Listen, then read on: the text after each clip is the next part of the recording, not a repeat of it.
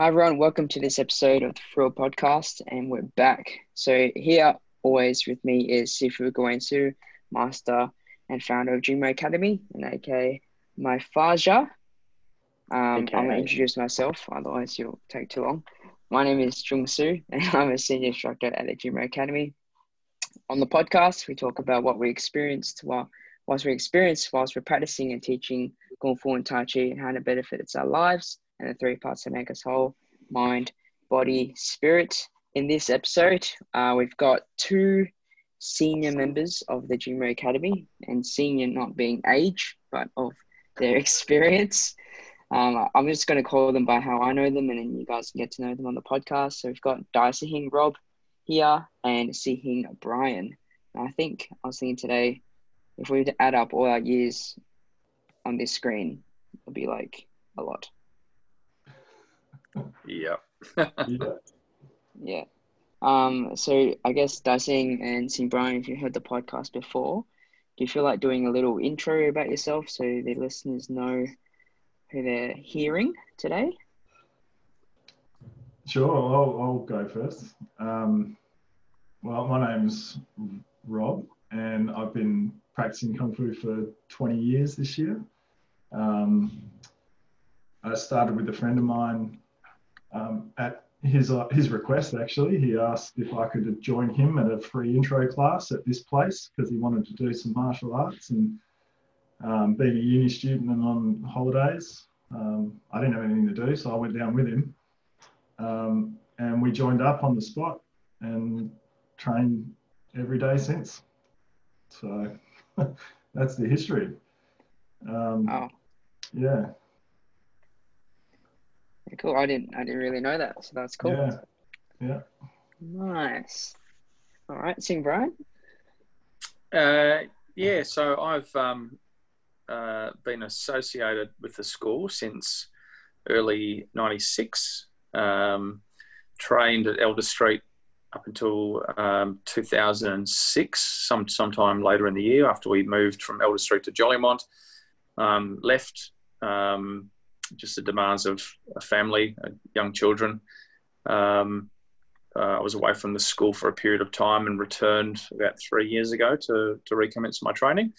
Prior to leaving the school, I'd completed 2 trips to China, demonstration team. One of the trips to China was a Wushu Games training instructor course. That was 3 years at the end of my third year of training instructor. So I recommenced that when I got back to after I graded recently. So it's really been associated with the school for 24 years, but trained for probably 13 of that. Yeah, I forget that you guys have done a lot of what I remember training, performing. That's what I used to watch a lot, and even trips to China. Did you guys do the same trip together? I don't actually remember. It was 2 different trips. Yeah, I went in 2003, and I think, Sihing Brian, you were probably, 01? I think 2000 there was only about 7 or 8 of us, to just a Shaolin and scenic tour, and 2001 was Wushu Games. Yeah. I've been trying to find some footage and photos today, and now that you remind me, Sihing Brian, there was the 2000. There was only 7 of us, and I remember distinctly being at Shaolin and wondering why there was no hot water in the middle of winter. That was horrible. It was. I can remember that trip, or at least the Shaolin Temple Hotel. I think they gave themselves 2 stars. I think that was being kind to themselves. Walking down towards your room and the wallpaper was peeling off the walls because of whatever. Being able to put a bottle of, I think we had a bottle of beer or something, Chinese beer, that we put inside the hotel room at the back door, and in the morning it froze. Literally froze. It was that cold in the room, so the heating wasn't working too well. So yeah, it was many memories on that. Many good memories from that trip. Yeah, we were Yes, pretty happy. We went in, I think we went in August or September, so it wasn't quite as cold when we went. But we almost didn't go to Sifu, so it's pretty relevant actually, because 2003 was when SARS was around, and early on in the year we got the news that, because we were traveling for the same reason in 2001, I think St. Brian, we were going for the international games, we were going to compete, and then we got word that it was cancelled because of SARS, which in my opinion I think is probably the best result, because we got to perform with the monks while we were there, which was something that we just kind of, well, Sifu negotiated and made happen. But yeah, it was a bit more pleasant. We were out in the sunshine, and yeah, those little things about the hotel weren't as obvious, I don't think. Did they still have the dance floor, the fluoro dance floor on second floor, whatever it was? They did. Yeah, it was there. I think we might have actually been so it was clear when we got there that it was going to come down and they were going to do something else or improve it or something. So there was no money. Obviously, no money had been put into it. I don't think there was any plans to do anything because, I don't know, improvements down the track possibly. But that dance floor was there. All the lights were off and there was definitely nothing happening. There was no one else in the place. It was just us. So. So this is quite timely because what I'll do is I'll share with you all this photo. Look at that. Yeah. So this is your tour, Dai Sing. Yeah. See the monks there, Just Gao see Choi my Jong. head. Just see my head right at the back. Yeah, right Yeah, back that's there. it. Yeah. Isn't that cool? Yeah. Yeah. And there's the group. Wow. So young. Look at that. Yeah. Pretty amazing, isn't it? Mm. So who we got? Let's see. We got Chris Albert, front row. Yeah. Aaron, Sihing Aaron, is that right? Sihing Aaron? Aaron Coulter, was it? Coulter? No, not Coulter. Sihing Aaron. Aaron Coulter only got the brown belt, and he was a big stocky guy. I think he was in security or policing or something. Sihing Luke Harrison, is that right? Luke Harrison. Yeah. Oh, yeah. Yeah, and then Cassie Cassie Lynch. Seeing Matt CJ Spartan Cassie. behind her. Yeah, then yourself. Yeah. Paul Newman. Paul Newman. Great name. Yeah. Love the name. Paul Newman. CJ There's CJ Clare. Mads. Oh yeah, well, CJ Mads next to him. Yeah. CJ Karen. CJ Clare. Yeah, CJ Karen. And who's the Daniel gent on the Guppy. far? Daniel Guppy. Thank you. Yep. Yeah, I remember that name. Awesome. Mm. Awesome. And you and CJ were a couple then, were you? By that point? Yeah. So I think we got together in 2002. Right. Mm. Amazing. Actually, when we were doing the Royal Show, so when we were doing the 110 metre dragon at the Royal Show, Yeah. in 2002. Oh, I remember that. Mm. Yeah. Oh, that's when you guys officially When it all became happened. a couple. That's right. Wow. And only 7-8 short years later, we got married. Wow. And now two kids Yeah. and a very large dog. Well, And a soon to large be very large dog. Yeah. Well, I think she's there if you ask others. 40 kilos, not bad. Yeah. Few to go. Yeah. And seeing Brian, I remember the first trip you sold your drum kit. Is that right? To go? That's right. Yeah. Because that was a big trip. Yeah, that was. I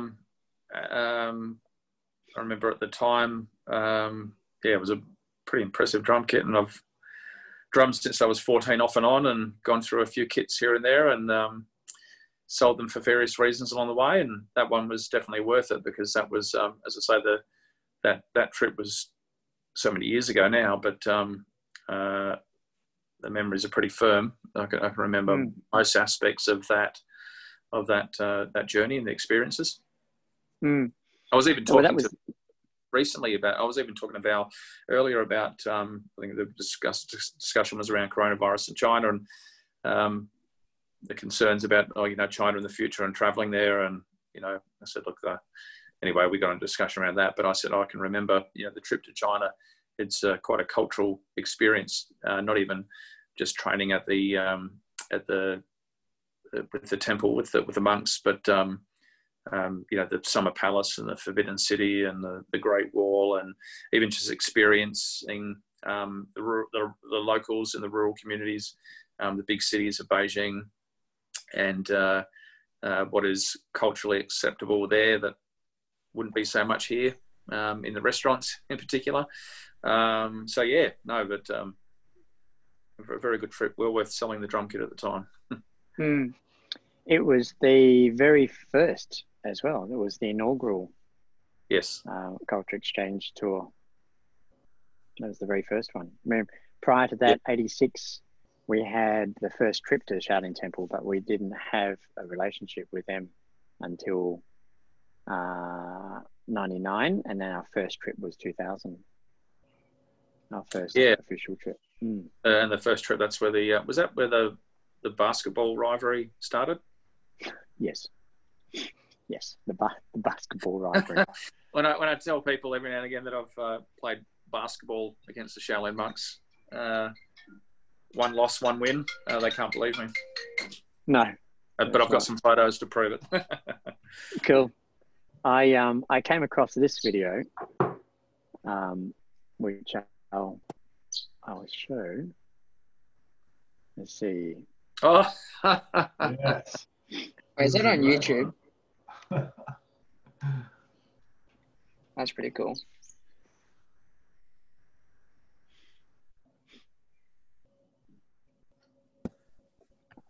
Yeah, there was Albert. Yeah. And Seeking Rory. I think Albert reminds me of Brendan from Dashing Sun.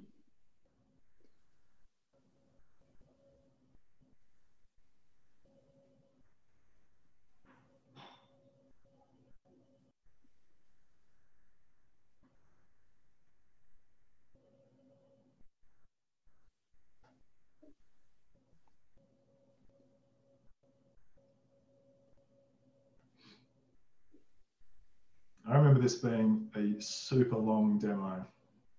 Oh yeah, it does go on for. You can only really appreciate how physically taxing these things are after you do them. But then I just remember thinking this was so long. This was a long one. Did you do it, Dancing, as well, or no? Not this particular one. Yeah. We did our fair share of long ones. But yeah, this was a good one.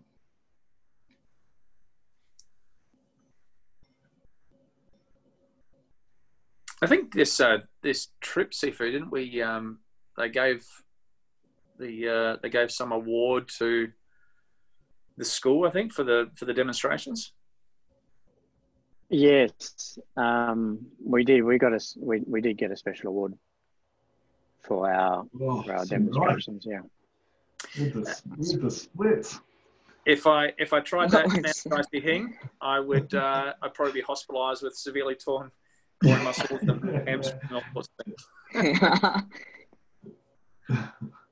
The days of flexibility. Yeah.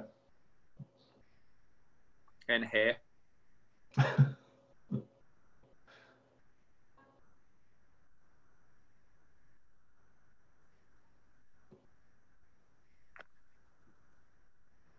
So good. I remember it was possibly the August Moon before you guys went to that. There was a fashion show where yes, Yes. Where I think the kit that you and Roy are wearing there, you guys might have wandered out on stage down the catwalk. Really? Down the catwalk with those on, and there was it's like we got video because I can do it. And there was a little move. There was a little move that's gone down in history, where you both have popped out a chart sour. For those listening, this little chart sour comes out with the flex of the guns, and then as the turn to then go back down the catwalk was just done again. And that move has been in the repertoire since that night. Anytime there's any need for a flex, it's just the little chart sour. So it's got far-reaching. It has reached far and wide, that little move, Ryan. Wow, I actually, in reflecting on that, I thought it was just my wife, because Val was up there. I know she was modelling, and but now you mention it, yes, I do recall getting the chart. Maybe I put that somewhere dark and deep in my subconscious. But it deserves pride of place in Modwood, if you ask me. Oh wow.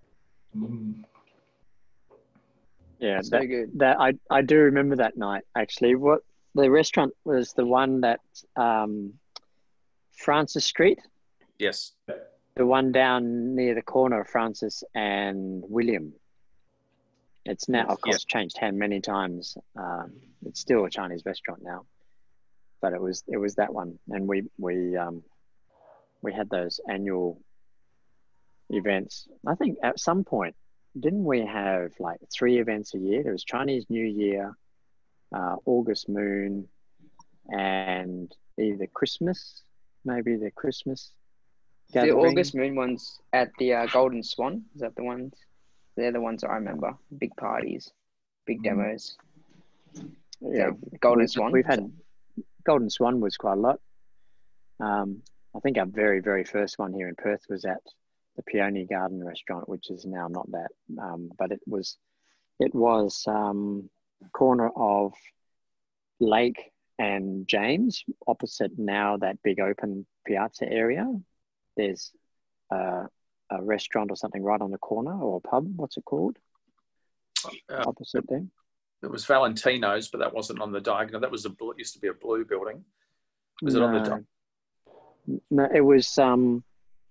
I think the fundamental part of the building is still there, where it's actually elevated, and you have to walk up the stairs to get to the building. It literally is on that corner. Well, anyway, on the west. That was our first northwestern corner, next to Time Zone. Yeah, I think. Yeah, next to Time Zone, exactly. Yeah, northwestern corner. Anyway, and then we did Golden Swan lots, but that particular time we couldn't get to the Golden Swan, and we went to that restaurant on Francis Street. And we had the stage set up. It was packed. It was packed. 300 odd, I reckon. Yeah. It was packed. It was definitely. So I'm getting so excited hearing these, because as a kid, I thrived on watching the demos and seeing them being created and just running around as you guys are doing your thing, always wanting to be a part of it. Because in my eyes, it still is like the greatest thing when they're all put together and you're on stage doing it next and doing the whole demo.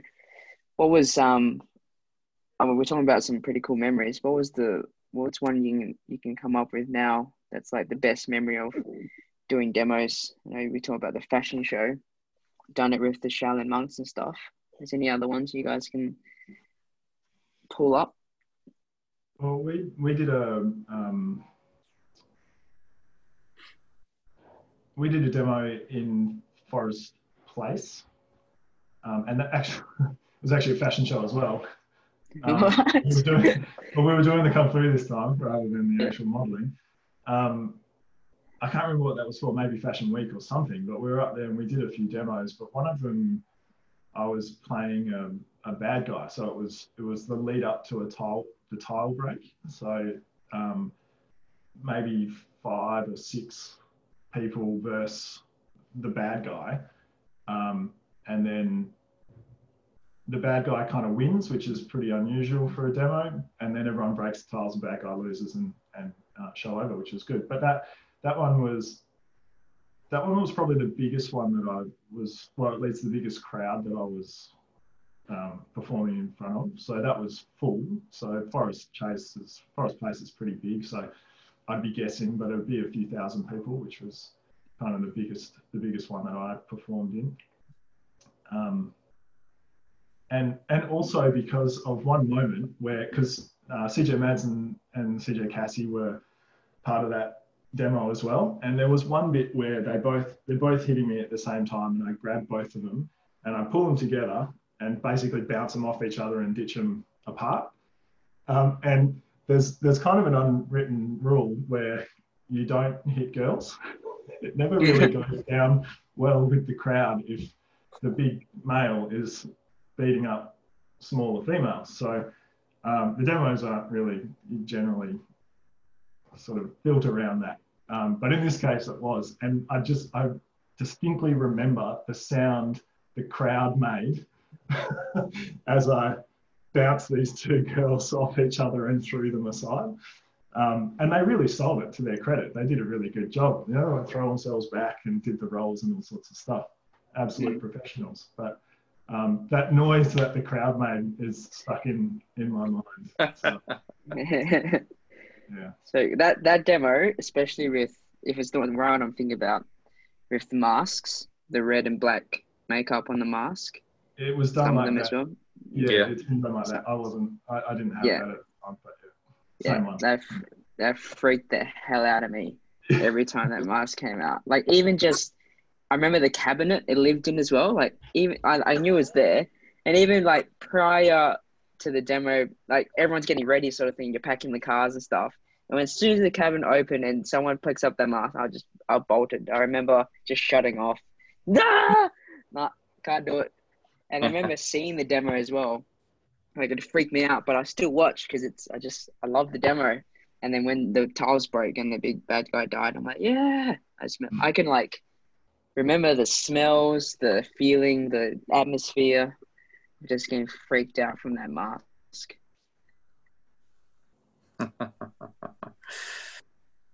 Yeah, I remember that Forest Chase one, Dicey Hing. I think I did it was either myself one-on-one with Sehing Rory, or there was someone else there, but we were, I think it was Baseow and Short Sticks we were fighting with. But yeah, good spot and a big crowd. I do recall that.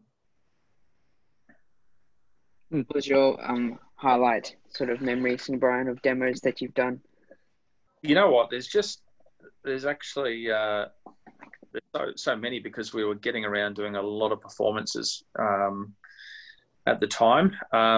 There's a couple that come to mind, not for the not for something that I've done that well, and there was a Changhua Association near Stirling. In Stirling, we were big crowd there, and we're on stage, and I don't know if that was a fashion show as well, because I do recall standing to my right. I don't know if it was a CJL, maybe it was CJ Georgia or someone. They had a white style sort of dress on. It was a lovely dress, and we broke tiles, and it was such a big crowd. And the demo before, I didn't break the 5 tiles, so this time I was going to do anything to break these tiles, and I hit them on an angle where I hit with my forearm, the bone of my forearm first as I came down.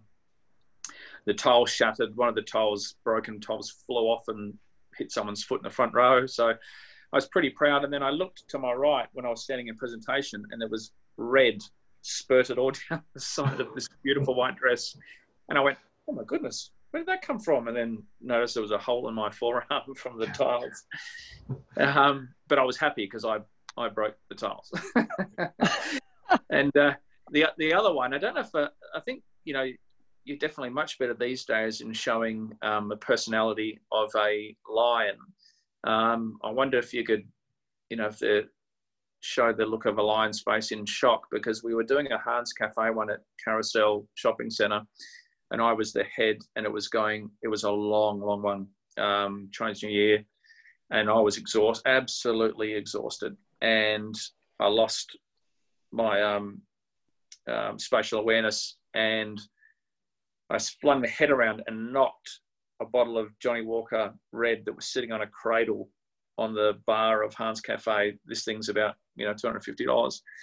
And in slow motion, I've opened the mouth of the lion and just watched it fall off the ledge, which was, not a big ledge, and landed on another ledge, and thankfully didn't break. And then I've looked up, and we sort of all looked at each other, the waiters and myself, in both. Wow, did that really happen? And thank God it didn't break, because that would have been horrendous. And then continued on. But I was just, that would have been, oh my God, if that had fallen and shattered on the ground, that would have been a disaster. That wouldn't have been good luck for anyone. But thankfully it didn't. But yeah, I mean, I've got to say, like, when I look back at those times, demo, trainee, training, most of my life was consumed with the school at the time, and that was fantastic. It was all still, every day we create new memories, but back then some fantastic experiences. And talking about demos, Sing Sung, you were, Dicey Hing would remember this too. You were probably the height of my knee, and running around every time, even if I was mopping the floors from trainee, Sing Brian, demo, and wanting to pull out something and play fight, because you obviously just love doing that, especially at that age. Yeah. I also remember, I don't know whether you got it for me or I got it, and because I think you were a policeman at the time, I got like a policeman's helmet and a baton and maybe handcuffs as well. And I just remember, like, I got to show Sing Brian, and I remember like coming down to class one night and having all this gear and like play fighting with you and stuff. So I remember that. Sing Brian, Dicing, did you guys have anything to do with the Mortal Kombat launch demo team? No, that was when Sing Brian did. Yeah, I think, yeah. Yeah, that was just before me. So I saw those demos, I think, but I wasn't a part of them. Right, because I'll share this photo. Yeah. Oh, wow. So that's seeing Blake Farrow and seeing Brian, Dwayne Bryan. Yeah, but, wow. That's when we were launching the game, Mortal Kombat 4. And there's Seifert, you're so small in that photo. Hey? You're so small in that photo, Seifert. I'm so small. Yeah, it looks like it. Yeah. So, there. Yeah, I remember seeing Blake. Yeah, seeing Blake. Yeah, that would have been 98. Oh, okay. 98. Oh, yeah. Was that right? I would have seen the next generation of that. I think I remember seeing it would have been CJ Georgia and CJL doing whatever that demo was, with like what it turned into, and then the Charlie's Angels one. I think that was the first kind of. Yeah. I think that movie openings and things like that over the years. Yeah, we have here in Perth. We did we did Mortal Kombat game. We did Dragon, the Bruce Lee story one. Do you remember that one in Lou? Crouching Tiger, Hidden Dragon. We did that one too. What else did we launch? I don't think we did any of the new Karate Kid ones. We didn't do those. But I presume it was Charlie's Angels was a movie launch as well. Charlie's Angels wasn't a movie launch, but we borrowed the theming of Charlie's Angels before there was the internet and you couldn't get caught with piracy and stuff like that as easily as you can today. So we borrowed. I did one for a Jackie Chan movie. It might have been Around the World in 80 Days, maybe. It wasn't all that kung fu, but It was Jackie Jackie Chan. Chan. Yeah. I remember that because we got right. to watch the movie afterwards as well, didn't we? Yeah. Yeah. Yeah, I do remember those. Often I think about the differences, and as you gents are talking about all the events that we had and how many people there were, and fashion shows and big demos and going to Shaolin and competitions and performances and all that sort of stuff. And I think, what is the difference between then and now? Like, there's a lot of our listeners and Jingmoers who used to practice and aren't practicing now, but still follow us and talk about old school. Like, I know today is very different because we're all socially isolated and we can't do face-to-face classes, but even outside of that, what's I'm interested to hear what your opinions are. Like, seeing Brian, you've come and gone as well, so you would get a snapshot, and there's that. How long was it? 7 years that you weren't in training, so you would have remembered what it was like, and then come back 7 years later. Dai Si Hing, I mean, you were also full-time professional instructor, so you were part of all of that transition that happened back in 2002 when it all started, and changed name and all the rest of it.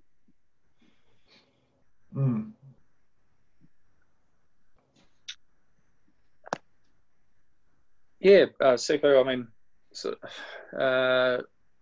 I think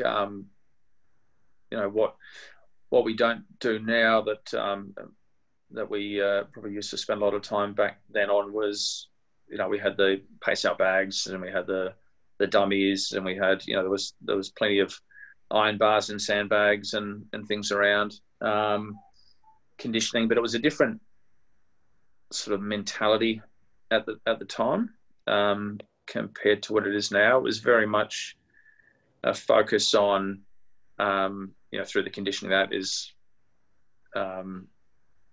very hard physical conditioning for the purposes of, you can still execute the techniques effectively now with good level of conditioning, but it was, I think it was a far more, trying to think of the right word, whether it's robust approach to using Kung Fu more in probably a proactive sense than actually trying to find every way possible to avoid using it. I think the mentality that was, across the school, when I reflect back, a lot of the people I used to train with back then, and similar to some of the students now, still had good attitudes and were there for the right reasons and weren't there to get one up on top of the other. It was about learning from each other. There was obviously some personalities that had a different view on it. And when the school changed, I can remember there was a night at the school, Elder Street, where there was a setup of a stage, and you stood up and spoke about the Jingmo Academy for the first time. And there was, for me, it didn't, that's why I went to Jolimont. It didn't really throw me off. There was, there's people in life generally that are adverse to change and scared about change and what it might, are they going to lose something by not doing what we had done at Elder Street, even in the form of, hitting iron bars with our hands and forearms. For me, I had a different sort of take on it, and I was happy wherever the journey would lead us. And hence, sort of following to Jolimont like Dai Si Hing did. So it's, there was a lot of good points, back in Elder Street training days in particular. It was a much bigger, I think, student base at the time. But that doesn't necessarily make it any better. Based on that, I think even with all that was done with all of the shows, etc., it was great. But I think it was appropriate for that time for whatever reason. But I think that the school has matured into a far better space now, and has moved probably with the times. Mm. Mm. My recollection of it is that although we were very nice, I guess we got something out of being scary. And even our approach to teaching Kung Fu was about, there was an element of be feared and revered, so that you can put off a potential fight, which it's very, it is one way of doing it. It's definitely, I do recall teaching and giving instructions to students as to how to behave when you felt like you were being threatened, and much of it was about being as scary as possible, which I think, like you said, it was suitable at the time. It was the way it was meant to be. Even the just reflecting on the trainee instructor course, and those sort of 3 years that I did at Elder Street, a lot of those classes with trainee, especially for the first couple of years before we really assisted with class, was, and I was laughing, Dicey Hing, when I saw your note on the community page with respect to the warm-ups. I thought that was flashbacks to trainee. I mean, doing push-ups with someone sitting on your shoulders, doing ma work up and back, Dan ma, sel ma with someone sitting on your shoulders, hour and a half classes regularly, just doing toi sao, straight up toi sao with Sifu in the mix. Sometimes hour and a half entire class on the big paisao bags, just doing paisao. Do thousands of paisao. I mean, there's no doubt back then you were pretty hardened based on that training, the training instructor training. But great, as we talked about even last night, Sifu, with training, there comes that reward with putting in the hard yards, whether it's doing toi sao for an hour and a half, or whether it's executing your hand drill with all the effort you can give it over and over and over and over again until exhaustion, until you can hardly lift your arms. I mean, either way, there's that reward comes from putting in that effort. No, definitely. Yeah, I always, like in the intro, I found something with the school that I hadn't found elsewhere in any kind of physical activity. So I was very sports orientated. I was doing sports science at university, quite coordinated, I didn't have any trouble getting into different things. And then just the struggle with coordinating to do the, day one Jingmo. And I was like, that's what interested me initially. But then the longevity of training Kung Fu, for me at least, is in the other, because you get quite good at it quite quickly when you do it. Like, speaking for us, I guess at the moment, Tim Ryan, when you do that accelerated program of everything, demo, trainee, regular classes all week, you get that physical coordination very quickly. You get the understanding of how to produce techniques very quickly. And then you sit on the bags for half an hour, or you sit in Toi Sao or Bil Sao Jong for an hour and a half, or you do that stuff, and it becomes more about the concept behind it, and all the stuff that comes up during that, and all the spaces you move through during that hour and a half. And so the longevity is understanding all that and questioning all that. And I think maybe the difference, at least for me, if we talk about the academy now and the academy prior, is that you do it another way. You get to that point in another way. So we don't have bags, but you still progress through those spaces in just a different area of training. So, and I guess at this point in my training, having done it for a long time, I can find that in different bits relatively easily, whereas maybe someone in the in a lower belt level or just inexperienced in it, maybe it's harder for them to see that, and there's particular parts of the training that work easier for them to go through those spaces, or maybe it's one or two things. But as you move through, you realise that it's actually all the same thing. POX hours, training POX hours, the same as training pace hours, the same as doing Jiao Bokit Jong, same as doing Biu Sao Jong. Like, it's actually all the same thing.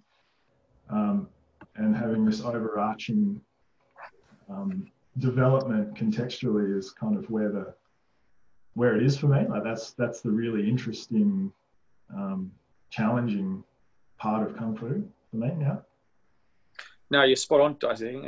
And I think that's probably on reflecting, for back in Elder Street and early Jolimont compared to now. That's why I probably had some trouble thinking, well, I didn't feel like I've lost anything. When I came back to the school and to Leederville Town Hall and started training again, I didn't feel that, I'm not getting that anymore. I'm not getting this anymore. It's just a different way of doing things. And I mean, if you come up against someone with a good hard hand and you with a Gao Choi Jong, I mean, it doesn't take very long before the memory's back where you're trying to find different ways of avoiding the pain but still get the POC out. So you're still getting that, that degree of conditioning. And I think what's important is, and what Sifu talks about, pain and reflection equals progress, is that, and for the students that are listening to this, whether it's, it's really easy during a toy hour to look at the clock and go, oh, we've been doing this for 10 minutes or 15 minutes, my arms are hurting, I can't, can we get on to something else? Or Gao Choi Jong, my hand's really hurting, can we move on to something else? But if you, as again, I was discussing this on a class last night, if you do that, personally for me, even though that's the easy way out, but I'm cheating myself out of the progress that I could and would get by pushing through that. Because if the pain on reflection isn't injury, then it's going to be progress. And then you reflect back at some point, you go, that was really good. You get, pretty proud of yourself for pushing through the whatever it is, the pain barrier, and because it's benefited yourself.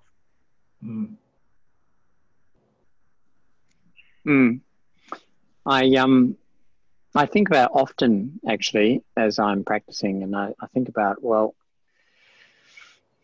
reflecting on what is the difference, where do we go from here, what was it all about back then? I mean, none of us have a crystal ball, so we can't actually go back or go forward. We can only just be right here. And one of the things I notice is that I guess it's like a natural, like anything that we do, whatever pursuit that we follow, any craft or just being a person, there is this natural evolution that happens where we just have to go through certain gates to be able to reach the other side. And that it's not right or wrong, it just happens to be the way it is. I know that the way I've approached my own involvement and my own personal training is quite different. So even though there's a dedication and a commitment to practice, my commitment today is very different to what it was back then. And I learned something about, leadership, being in the front and stepping out.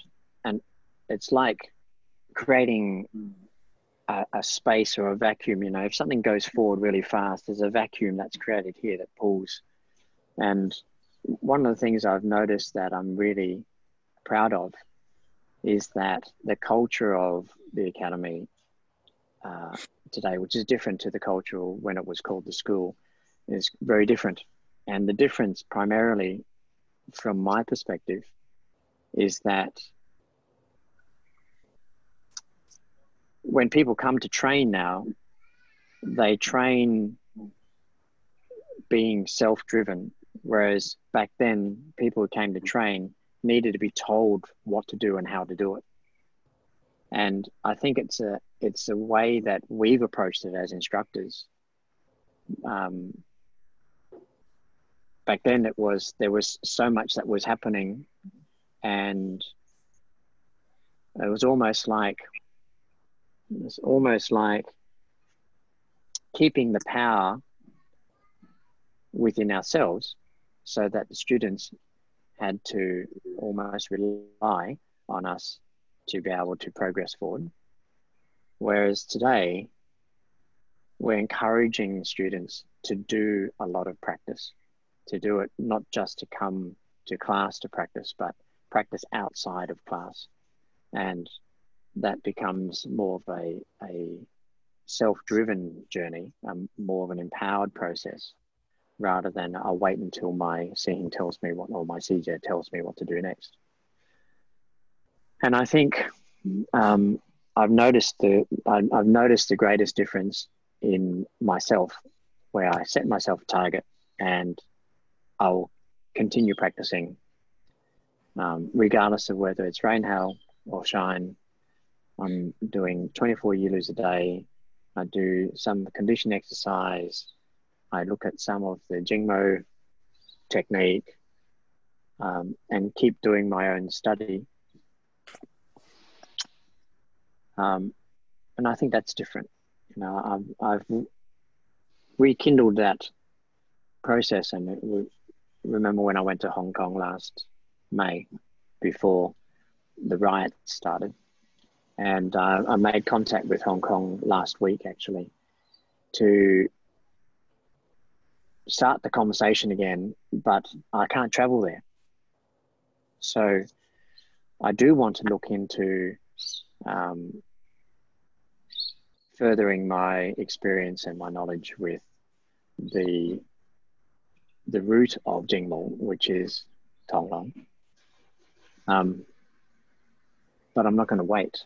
I don't feel like waiting until the travel bans are lifted is necessarily a good thing. So I've started the conversation.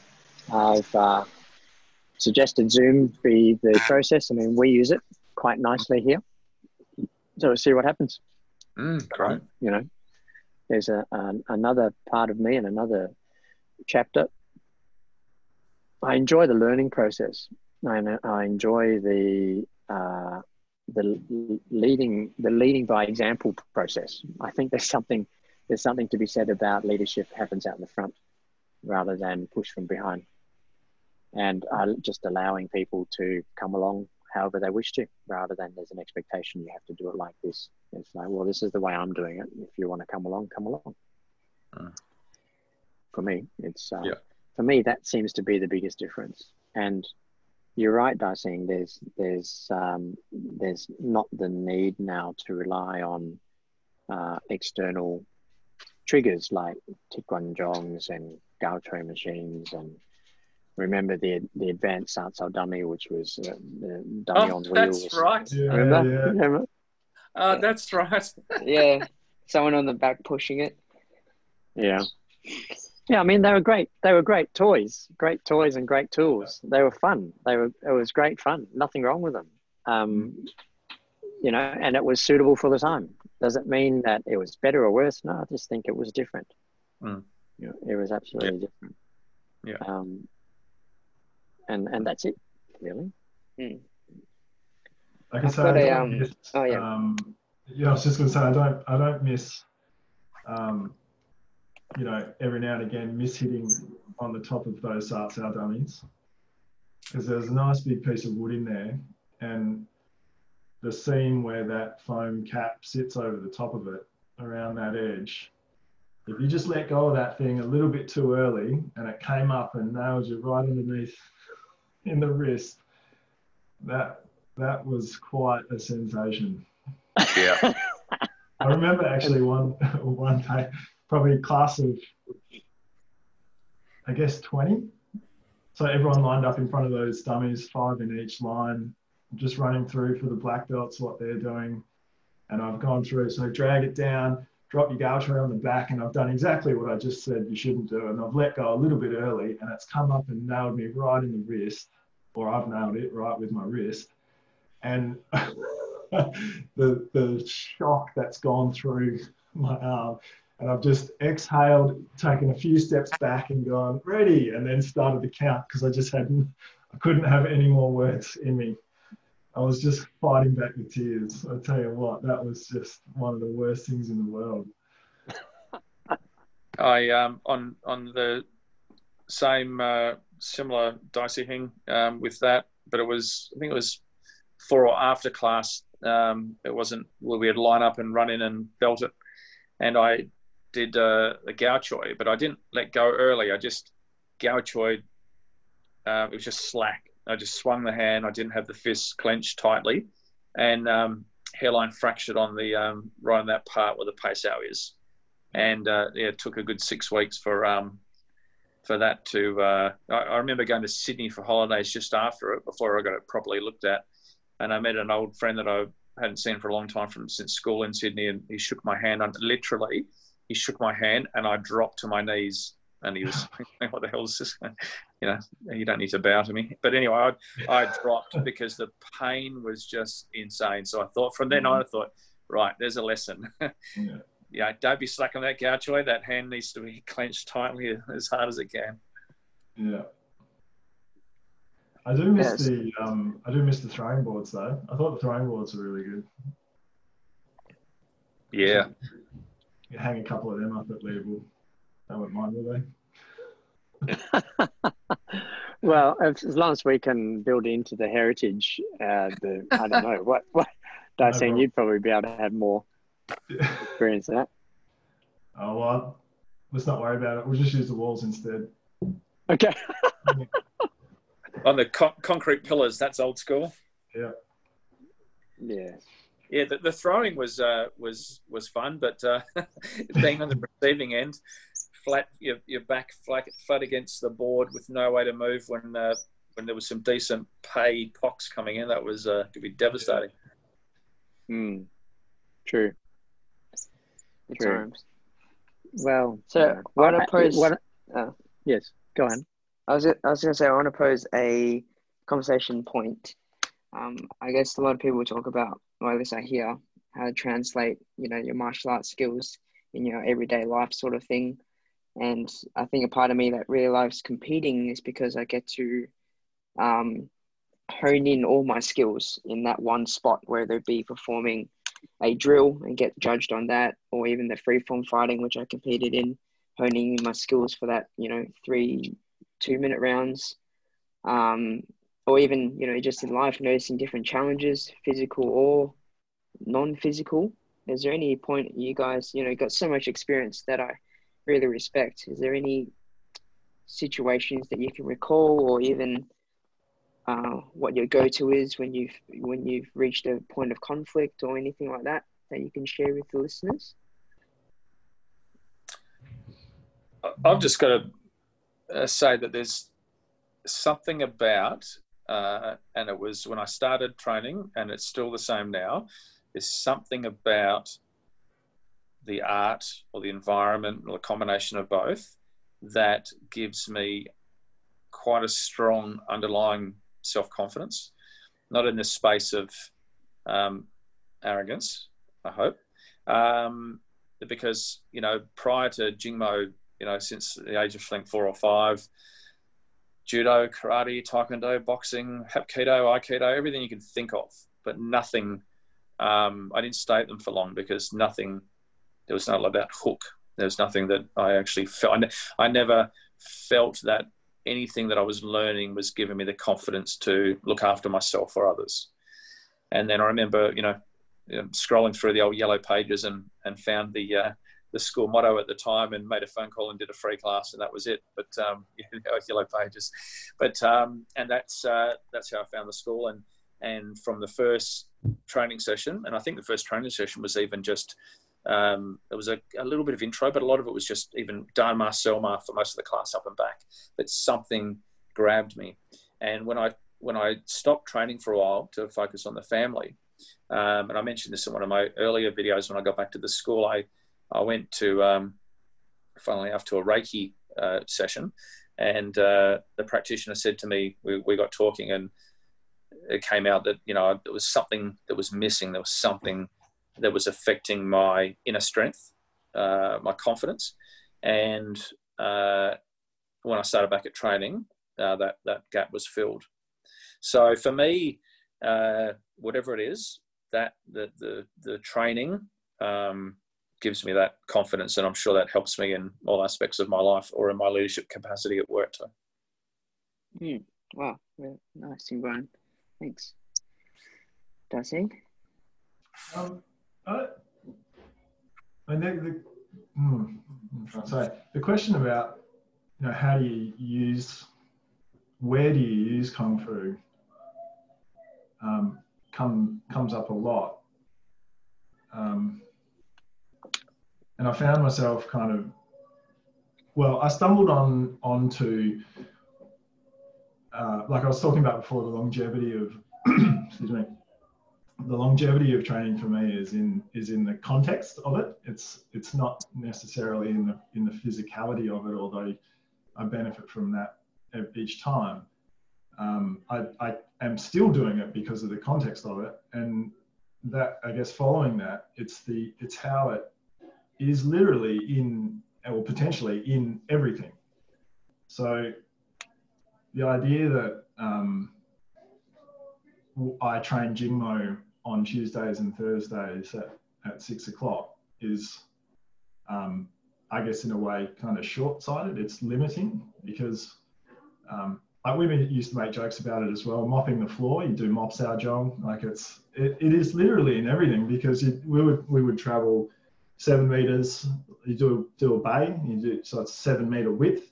And the idea is you sit in your ma and you go as long as you can. You can do the full 7 meters and back your way down, toy ma down the hall, and cover the entire bay, or your bay, one way. And and it's stuff like that. It's okay. So where does it fit, as opposed to, this bit of Kung Fu is here, and you do this bit here and this bit over here. It's everything is in everything. It's just, where do you choose to? I'll speak for myself. Where can I see it?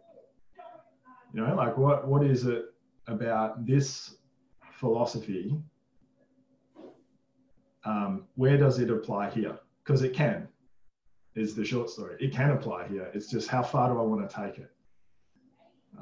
How well do I know it is really kind of where it is as well. So like I would define all the terminology within the philosophy and all the key words, like yellow belt, for example. Awareness is my spirit, attack is the foundation of thought. Then I need to know I need to define awareness for myself. It doesn't necessarily have to be a dictionary response, but I would define the term. So I need to know what attack is, and I need to know what awareness is, and I need to know what I understand spirit to be. And then once I've got those definitions, then I can see it everywhere. Like I can find places where that exists outside of fighting. And in the same way that people talk about university being the way to learn how to learn, as opposed to actually have a degree in something afterwards. It actually teaches you how to learn and how to question. Kung Fu is that. The Jingmo journey for me has always been like that. So what is it? Where does it connect? Like, how do things progress? And the short story, I think, is that it's just about questioning. Like, question everything. Don't judge it. Don't put it into a spot and say this is here. It's just define it and see where it sits, see where it is in everything. It's in mopping the floor. It's in sweeping my front yard. It's in talking to my kids. It's in talking to myself. It's just where where and when. And I think also that the progression through those sort of, the progression through the context in Jingmo is really interesting as well. It's a much bigger conversation than maybe for right now, but practicing in the environment of the physical fighting situation is useful to understand the concepts of it, and then being able to apply that practice, you know, that practice of questioning and that practice of noticing, you know, just in everything else. So, I mean, I hope that's not too kind of up in the air and you can kind of grasp a little bit of that, but, you know, like, where is it in your everyday life? Well, it's everywhere. Yep. Yeah. No, I get that. Nothing's up in the air for me. Thanks, Darcy. Dad, do you have anything to share? I know you've shared a lot over the podcast episodes, but maybe something different today or different point of view. Well, my point of view, mine is that my practice helps me find the courage it takes to be able to make change. And the first step always is to be okay feeling vulnerable. And it's the toughest thing. It is so hard to be okay feeling vulnerable. But when I do, then the answers are revealed. I get to step through difficult spaces and come out the other side. And I think the most difficult thing right now is the situation here, right this moment, where the four of us who've known each other for as long as you've been alive have to do it over the internet. That it's unsafe for us to do it in person. And what I've noticed about the last 4 weeks for me is the difficult feeling of not being able to go to class, having been doing it professionally for 40 years this year, and hadn't been in the environment of always having a gun somewhere to go to and always having students, like, look, there's William playing line dance music now. You can hear him in the background. Can you guys hear him in the background? Can you hear the drum in the background? Oh, it's clear to me. So he's just woken up for his afternoon nap and his line dancing practice. So it's everywhere, right? And it was exactly like that for me as it is for him. There's always Kung Fu around. And right now, it's not around. It's like, it's all virtual, it's online. And that's been really difficult for me. And I notice how I go up and down, being grumpy. I've been like grumpy bear days on end and really hard to live with. And then being okay and then not being okay and then being okay and not being okay. And then wondering, well, what's going to happen? How the hell are we going to go back to face-to-face classes? And how am I going to be able to go back to the comfort of being back to what it was, you know, which is comfortable. And it's like, for me, the practice, and whenever I feel really shitty, I go and practice. At the moment, it's my you lose. I go back to that, and that's when the clarity comes. And it's okay feeling vulnerable. So for me, the practice is actually that. Yeah, cool. I guess I will share my turn. Yeah, like I was speaking before, I think if I was thinking about a time and place to be, would be for me competing. I like it because there's a sense of I get to perform what I've been practicing, but also I like it because it brings up all these questions and like feelings and stories, and you know, like Brian talking about that self-confidence and Dad talking about that courage. It brings all that out in one spot, and I have to tap into that, or I lose my place, or I get struck somewhere where I don't like it, or whatever it may be. And the most like kind of inner thing that I realized, which I've shared before on the podcast, is that in the past few years, when prior to competing, I get some sort of humanly reaction. Like I get an ulcer on my tongue, or I get a pimple on my nose, or I get sick like 2 days prior to the competition, whether it be a cold or just a runny nose, and like I can feel those symptoms coming on. And I find it so interesting to watch myself in those situations and how to be healthy, how to be clear-minded for the task at hand, even though these kind of distractions are happening to me. Like in my, I guess, most recent competition, 2017, I was at Melbourne with St. Mitch, and after we finished our first forms competition, we had 2 more to go after that. After the very first one, I had cold symptoms. I had a clammy throat, runny nose. I started sneezing, and then like for the rest of the trip afterwards, I was sick. But it was like, how could that happen right after a competition form? I get sick, and yeah, it's crazy. So I like kind of watching myself and questioning and being the best I can in any moment, sort of thing. But like Darcy says as well, for me, it's every day, everywhere, when I'm trying to apply my skills, you want to call it. So yeah. Well, we're going on an hour now. I respect you guys' time. I'm sure you got other things to do. Should we wrap up the podcast? Do you guys have any kind of final words or things you want to share and talk about before we end? Happy to do this again. Yeah, cool. That's good. Yeah, happy to do it again. Sure, let's do it again, definitely. Yeah. Yeah, I agree. Definitely. I'll find more photos now that you've actually named quite a few events. It's given me somewhere to go, so I'll head into our archives and see what I can find for the follow-up podcast. We actually have some photos and some video. I might have some sneaky China trip photos. So yeah. I've got some. I'll send through too. Yeah, do it. Yeah, cool. Actually, just figure out on Zoom, it's easy to share. You just pull it up on your desktop and through your apps and share the screen. Okay. All right, cool. Well, let's do this again. Thank you, everyone, for listening to this episode of the podcast, and we'll see you in the next episode. Thank you. Thanks, gents. Thanks, guys. Thank you.